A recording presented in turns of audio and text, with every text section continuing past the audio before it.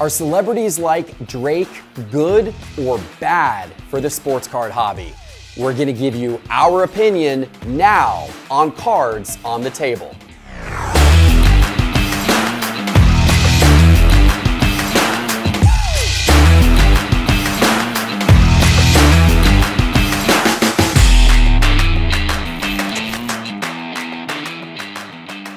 Hello, sports card investors, and welcome to another Cards on the Table, our fast-paced talk show where the topics come from you and your suggestions in the YouTube comments. We got some great ones to tackle today, and tackling those topics with me is from our team here, our VP of Product Development at Sports Card Investor, Tyler Nethercott. Teapot, welcome to the program. Thanks, Jeff. Hey, everybody. And the shooting guard for the St. Peter's University Peacocks, Doug, where's your Kentucky gear today? Doug Husky, everybody. Welcome to the show. Lifelong Kentucky fan for whatever that is worth. Hey guys, let's get into our topics today. The first topic we've got to cover is celebrities getting into the hobby, because this is very timely and relevant at the moment. And what transpired recently was last week the sports card hobby was set on fire on social media when news broke that Drake had posted a photo on his Instagram of 14 flawless basketball boxes, and he said that he was going on a hunt for the LeBron triple logo man out of those flawless cases. Now, those cases currently are selling, or the boxes I should say, are currently selling for about $15,000 each. That meant that he spent over $200,000 on that stack of boxes. But he was not just done with that. He has gotten into other breaks, and there's crazy stuff happening. In fact, tonight, the biggest sports card break in history is taking place. Layden Sports Cards and Blaze have gotten together. They did a break that was $40,000 to enter, 30 different slots, $1.2 million break, and they were breaking, I think, 25 cases of flawless basketball. Everyone is going crazy trying to find the LeBron triple logo man. And this, of course, this chaos this week is somewhat the result of Drake posting last week. So when celebrities like Drake get into the game at this level, is this good or bad for the hobby? Doug, we'll start with you. Well, first of all, I just celebrated my 1-year anniversary with SCI, and it was so generous of you to get me a spot in that break. I thought that was a really cool thing for you to do for me. I think I see both sides of this, whether it's good or bad for the hobby. I think it's very subjective. Whatever side of it you want to see, you can make a strong argument. What I don't necessarily love is how fleeting it tends to be when this happens. They come in, they make a big splash, and they're gone. You know, a month from now, after the dust settles, is Drake still in the hobby in any capacity? Is he collecting? Is he investing? This won't necessarily have a lot of ripple effect because it's so high end, I think. For most of us, it's really out of reach. Flawless is not something that I would be participating in personally, so it's not going to really affect me. But you're seeing flawless prices go up and up and up. So if you're someone who's into the very high end, it's only getting higher, right? Again, I don't think that it's necessarily a bad thing. It brings some mainstream media coverage to the hobby, and that there's the saying that a rising tide raises all ships. So some publicity is a good thing, but there's limits to it for sure. What do you think, Teapot? Agree, disagree? Yeah, no, I think Doug said a lot of things I totally agree with. And, I have seen people on social media getting really grumpy about this and, no card should be worth this much, no case should cost, $30,000 a case or whatever. I don't really understand that gripe, to be totally honest. I mean, I suppose people say that about everything, but this is my thought process, is product tiers are really important. This is something you and I have talked about. The different strati of product tiers. This is the highest end. We're seeing Flawless take over. It's supplanting National Treasures very clearly as the chase product, as the big hit product. And we know that Fanatics has plans to kind of create those product strati as well. People don't get mad when they see Drake on the sidelines with sideline seats at every Raptors game. People don't get mad knowing that Drake has millions and millions and millions of dollars. People don't get mad that the athletes that we pull out of these boxes on cards are making millions and millions of dollars. In some cases, you do the math, it's like that guy just made like $18,000 per pitch, for throwing the baseball. Like, it's crazy. People don't sit and scream and shout about that. So why would you care if those people are spending that money on cards? To Doug's point, in any case, are almost always out of most people's, reach. Overall, I think if it's shining a light on the hobby, it's okay. Well, to your point, Teapot, I'm sorry, Jeff, but I was going to say that wouldn't you rather, if Drake's going to dump $200,000, be on Flawless instead of clearing off the retail shelves or taking all of our Prism away from us? Something that's a bit more attainable. Yeah, 100%. Well, and the counterpoint, I think, to this, and because we hear it sometimes for people in the comments and that type of thing, is that while it's true that like a rising tide, rises all ships, what that also means is that the price of all wax gets more expensive. Yes, Drake is buying Flawless, but there's a trickle-down effect that as Flawless goes to the stratosphere, that now the next level of people down now start to, buy Prism and Select, and then that goes to the stratosphere. And we saw that happen over the last couple of years, and collectors that have been in the hobby for 10 or 20 or 30 years, a lot of them complain incessantly about the high wax prices and how difficult it is for them to go buy a box of their favorite product today than it was a few years ago. Yeah. It's a tough challenge. What do you do? Now, I'm of the mindset, like, here's what I equate that to. I equate that to the person who lives in a beach town in Florida who says, I used to be able to buy a waterfront lot for $70,000, and because all of these people moved in and this town blew up, and now this beach town in Florida is turned into this like luxury destination. Now all of a sudden, all the waterfront lots are $1.5 million instead of 70,000. For the person who lived in that town for 30 years, that kind of stinks, unless you own the waterfront lots. And if you own a waterfront lot, then it's a pretty good thing for you now, isn't it, right? So, that's the thing, right? Yes, I understand it's bad for collectors to buy new wax. I also understand at the same time that all collectors' collection values, for the most part, have probably gone up as a result. I welcome the celebrities, bring more of them on. I would, though, to your point, Doug, like more of them to turn into longer-term collectors and not just come in and splash for a box break and then we never hear from them again. All right, guys, that's time for that topic. We got to get a topic 2. Before we do, check out this hotness, guys. This is Basketball Card Fanatic magazine. And every month now in Basketball Card Fanatic, there's a market report powered by Market Movers. Pretty sweet. This is a great magazine. If you are we're about to talk about different types of collectors. And if you're a basketball card collector, man, you want this magazine, and you can get 10% off any subscription by going to bcfmag.com and using promo code SCI10. That's pretty great. Yeah. 27 different types of collectors, right? Yeah. This was a video that you did a little while back on our Sports Card Investor channel. We wanted to resurface it and talk about it today because I think it's relevant, with a lot of things going on. Tell us a little bit more about the 27 types of collectors you identified, and then I'm going to be curious to see which one Doug falls I want you to list all 27 right now. Let's go. This was a passion project. This is something I've just been keeping on the side for a long time. And actually, before I even ever joined Sports Card Investor, a friend and I were kind of like writing up an outline for like an ebook for how to, card collecting and investing and all of that kind of stuff. And so a lot of this stuff kind of rises to the surface. Everybody knows that I'm a big, Andre Drummond collector. I've got other big PCs. I love 90s basketball cards.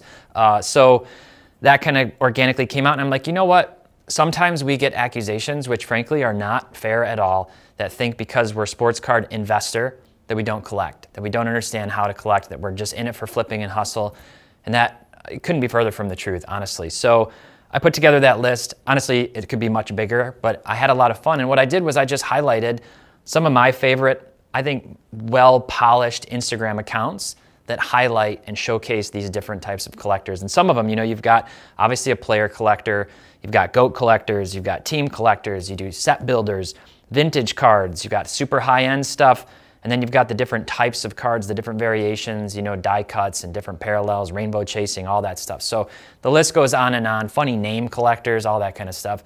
And I just had a lot of fun with it, and it was a really, really well-received video. I got a ton of awesome comments, in the YouTube comments as well as DMs on Instagram. We're gonna link to that video right now, and we'll put it in the show notes as well, so you can click that link if you want to check that video out.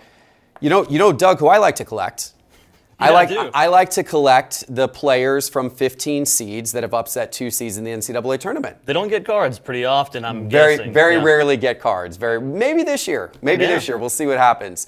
I know you're a Kentucky basketball collector. True, yeah. I know you're a collector of a lot of things. You got soccer card collections and everything going. How do you define yourself? What type of collector are you? Well, you kind of hit on the main point. I'm primarily a college sports fan. Growing up, I never had a pro team around me to root for, so I latched on really hard to college sports. So Kentucky basketball, Kentucky football, I collect them in the pros. I don't really care much for college products, so I go after my favorite players that are in their pro uniforms. I like to go after rainbows. You mentioned that a minute ago, but I can't do that with Kentucky basketball players. They're all way too expensive, but I can do it with Kentucky football players. So Josh Allen for the Jaguars, the real Josh Allen, the good one, not the bad quarterback. Not the Bills quarterback, yeah, right. Lynn Bowden Jr., one of the greatest receivers in the league right now. Oh, yes. I've got heavy collections of those guys, rainbows for days. He's being chased by every team right now. You're pumping Lynn Bowden now. I can't wait for the first comment that says I'm pumping Lynn Bowden Jr. because, boy, I'm sorry, I don't know what to tell you. Take a snippet. But do you have the best Lynn Bowden Jr. collection out there? I doubt it. I bet my guy Jimmy up at Kentucky Roadshow has does. a better one. We're probably always bidding on the same cards. He's got a lot of the Kentucky basketball cards. Yeah. He's got a pretty crazy Yeah, I think he collection crushes me on that. But aside from that, I'll also go for nostalgic cards when it comes to PC. I recently put together a lot of late 80s, early 90s Bo Jackson cards that aren't particularly expensive at all, but they mean a lot to me because those are the cards that I had the most fun pulling when I was young. Or just any sort of favorite player I had growing up. I love Randy Moss, for instance, Barry Sanders. I love going after the guys that meant a lot to me growing up, whether it was just the nostalgic pull when I was ripping wax or guys that I just really loved watching. By the way, I'm going to throw you a bone here, Doug. Okay. Do you know the last team that lost to a 15 seed in the NCAA tournament? Was it Syracuse? No, it was actually the Gators. Oh, was it really? We lost last year in the NCAA tournament. We lost to Oral Roberts. I somehow don't remember that. We did, and yeah, I'm glad you don't remember it because you would have been. I feel like Syracuse lost to Richmond fun of me or something. much more. I don't know. Syracuse didn't even make the tournament this year, did they? I don't know. They usually don't. No. I don't know what happened to them. Anyway, our producer, Syracuse guy, yes. But the collector, we're back on the collector topic, ladies and gentlemen. One of the great things that I love about the sports card hobby is that you can both be a collector and an investor at the same time, right? And most people are. Absolutely. And sometimes it crosses over. Like, I'm a collector of Trae Young cards. I also believe in Trae Young from an investment standpoint. So I've got a nice collection of both. I'm also a collector of Tim Tebow cards. I don't know that he looks like the best long-term investment at the moment. I'm not sure his minor league baseball career is ever going to get resurrected again. No. But you know what? That doesn't stop me from buying Tim Tebow baseball cards. And I've got his first Bowman, Mets uniform card in a variety of ways. You've got a ticket as well from his first game as a Met, right? I got all kinds of Tebow stuff. So you can collect your team. You can, it can be crossover with investment. It cannot be.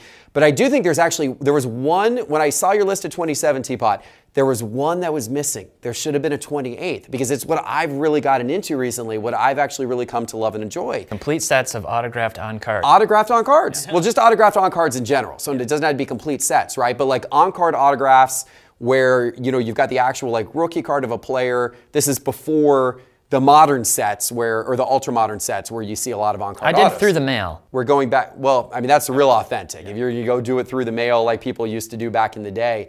But yeah, if you get one of those rookie cards with the on-card autos from the 80s, from the 90s, I love that stuff because that was my childhood. And it's a unique way of making a higher population card lower population. A lot of those late 80s cards that I used to love to collect, they were super high population even in good grades.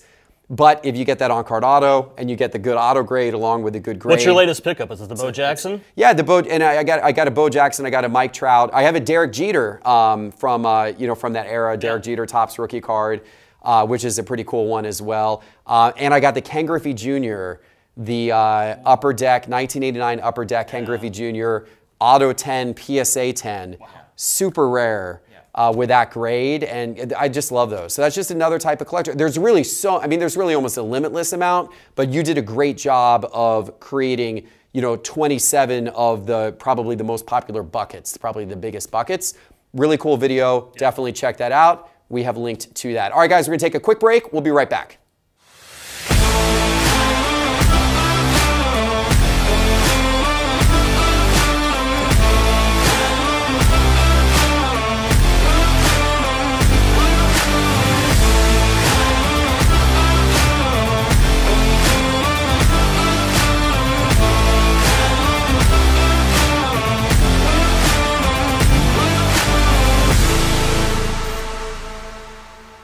And you can now try Market Movers for free by using promo code TRIAL. Just go to sportscardinvestor.com, click on Market Movers in the main menu bar. Promo code TRIAL gets you 7 days of Market Movers absolutely for free. All right, guys, we're on to our mailbag topics that were suggested by you in the recent video comments. One of those topics was thoughts on eBay's vault. So eBay made some pretty big noise recently in the sports card hobby when they announced that they were coming out with their own vault, so that when you buy things on eBay, you could have those things put directly into a vault, which eBay will keep and maintain. And then if you want to go sell them in the future, they'll go directly from your vault right onto sale on eBay for you. So a pretty nice automated system. Of course, there are other vaults out there. PWCC has had their own vault for a while. That is now associated with PWCC's website and auctions. Golden started their vault not too long ago. There are other vaulting services as well. But the fact that eBay is doing it, which is the largest of the marketplaces, that's a pretty big deal. What do we think of eBay's vault? Teapot, going to start with you. I think this serves a massive need. This is a huge win. I'm super excited about it. Obviously, Golden, high-end stuff, right? If you've got a card that's worth 50 or 100 bucks, usually it's not going to Golden. That stuff can go to PWCC. So far, what I've seen, a lot of those cards kind of get crushed on the auctions and the monthly auctions and things because they don't have the eyes that eBay has right now. Overall, I love this. I love the idea of if I find a card, and I've shown this process on videos, I'll go out to Market Movers, I'm doing my research, I find an undervalued card, I click out to eBay, I find one that I want to buy that's a good price, I save it, I set a price alert, I add it to my collection, and now I can also just have it go right into the vault for eBay. When my price alert goes off at my sell threshold, I'm going out and I'm listing it on the vault, either on a quick auction, a flash auction, or I'm listing it on a buy it now just below where it last sold and trying to make that stuff move.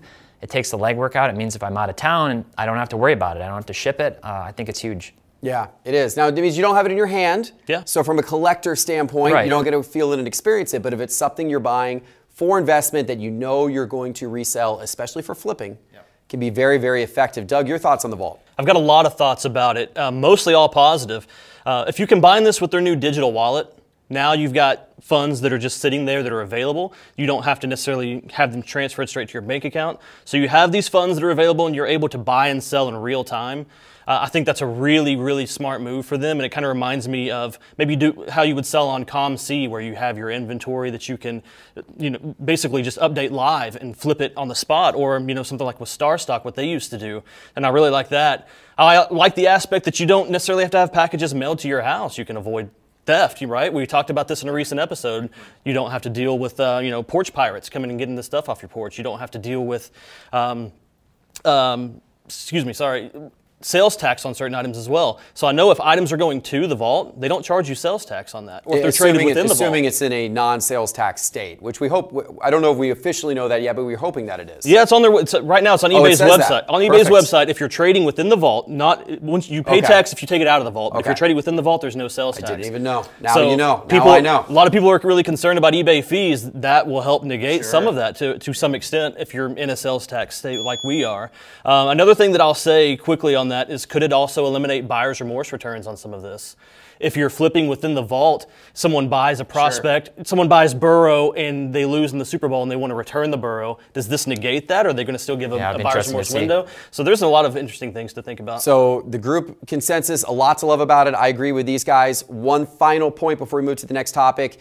The more it allows transactions to happen quicker, buying and selling, you don't have to deal with the shipping, and the more transactions can happen quicker, closer and closer to real time, the better it is for the hobby overall, because the overall money being exchanged hands increases, the velocity of money increases, and that's good for the overall economy of the sports card market. So I'm excited for that reason as well. Let's get to our next mailbag topic. Our next mailbag topic is about unlicensed products. So products that do not have the official team logos. Are these products worth investing in? And you see these products, you have certain manufacturers like Leaf and like Sage and I think Wildcard, which is a new one. Again, this year, they actually existed when I was a kid, but they're back this year. I believe, they create unlicensed products, so they create entire businesses off of unlicensed products.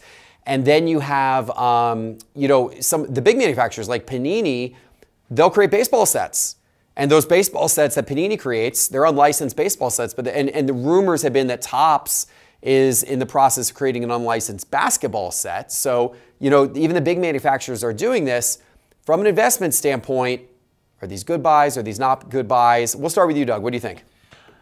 No. From an investment standpoint, no. I would not recommend buying unlicensed products. There are some exceptions to that, and I'm sure we'll talk about that at more length when it comes to certain rare inserts that Panini might make, like a Downtown or a Blank Slate or something along those lines. There are exceptions to the rule, but in general, you don't want to invest in this. This is more of a collector's product. For me personally, I do think they're a bit underappreciated as a collector's product. I think of Panini for baseball, for instance. Growing up, the biggest chase was a King Griffey Jr. rated rookie card. So that rated rookie logo means so much to me on baseball cards. So I actually have a lot of eye appeal towards, Panini's unlicensed baseball products when it comes to optic and specific because of that rated rookie logo. It just scratches that nostalgic itch for me, and I really appreciate that. From an aesthetic standpoint, Panini does make some of the better cards, whether it's their parallels or their inserts, and I do think that it's worth going after. And you can, if you're just collecting, you can go after color matches and rainbows a lot cheaper that way and still have a really good looking collection. It's true. That's definitely one of the pros of it, without a doubt. I think unlicensed cards are great for the collector. For the investor, Teapot, are there certain inserts that you would still look to that interest you, from unlicensed products? I mean, I've dabbled a little bit with kabooms and blank slates and other things. I think there's actually some cool ones that for some reason they've only done in baseball and haven't done in their other products, Panini specifically. I think some of them are cool. If they're real niche, if they're super short printed of a big player, I think they can hold long-term value on those specific things. The other products, like you mentioned, I have not, I would not honestly dabble with, like Leaf and Wild Cards and other things. And I say that just because I've already done videos on how many other options there are within the license categories. We've just seen products blown open so much. Now you're introducing a whole nother world of stuff that people don't know. And we know what a lot of that stuff from the 90s does. When you see all those other sets that nobody cares about now, it can be hard to move them. They truly are more of a collector item without a lot of long-term staying power. One thing that's intriguing, I'm going to take a different angle too here though, is I highlighted this in my collector's video, custom cards. Custom cards are becoming very popular, and that is more of an intersection between art, like individual artists, and then the cards themselves. Some of these cards are absolutely awesome. Crazy Custom Cards sent me an orange vinyl Andre Drummond card, just like out of the goodness of his heart, really cool. Some of those, if these guys and gals who do the custom card work build a huge following and become like real known artists in that space, I could see some of their early work, one-of-one type custom card things actually having a lot of long-term value too. I like it. It's really interesting. I will say about the unlicensed products, while I agree generally, long-term non-investable, they're a lot less expensive. And so you can, get more bang for your buck opening up the boxes by far. And there are certain cards, like Leaf, for example, does a really good job with getting some amazing autograph cards where they all have 3 or 4 or 8 different stars. There are certain cards like that, like an unlicensed card, but that has a bunch of autographs of Hall of Famers on it. They also just signed Erling Haaland to an autograph deal, so Leaf will have Erling Haaland autographs. So I think on the autograph side, there's certain unlicensed products that can still do very well, hold a lot of value over time. Anyway, hey guys, thanks for the mailbag questions. What questions do you want us to answer next episode? Leave those questions in the YouTube comments. And guys, I want you to check out Market Movers. Take advantage of that free trial of Market Movers that's going on right now. Go to sportscardinvestor.com, click on Market Movers in the main menu bar, promo code TRIAL for 7 days free. Guys, this has been fun. Teapot, thanks for joining the show. Absolutely. Doug, for both of our sakes, may both Kentucky and Florida be back in the mix next year. Maybe we'll even, this is a long shot, but maybe we'll even battle it out in the Final Four next year. You got a new coach. The possibilities are endless. Hey, I just want to point out Notre Dame and Michigan State made it further than both this year, which is crazy. So did my third and fourth and fifth favorite teams. Trust me. It's been a fun year. Yeah, you guys didn't know I'm a big Gonzaga fan as well? You didn't realize that? It's been fun, guys. Appreciate it, and we will see you back soon with our next episode. Take care.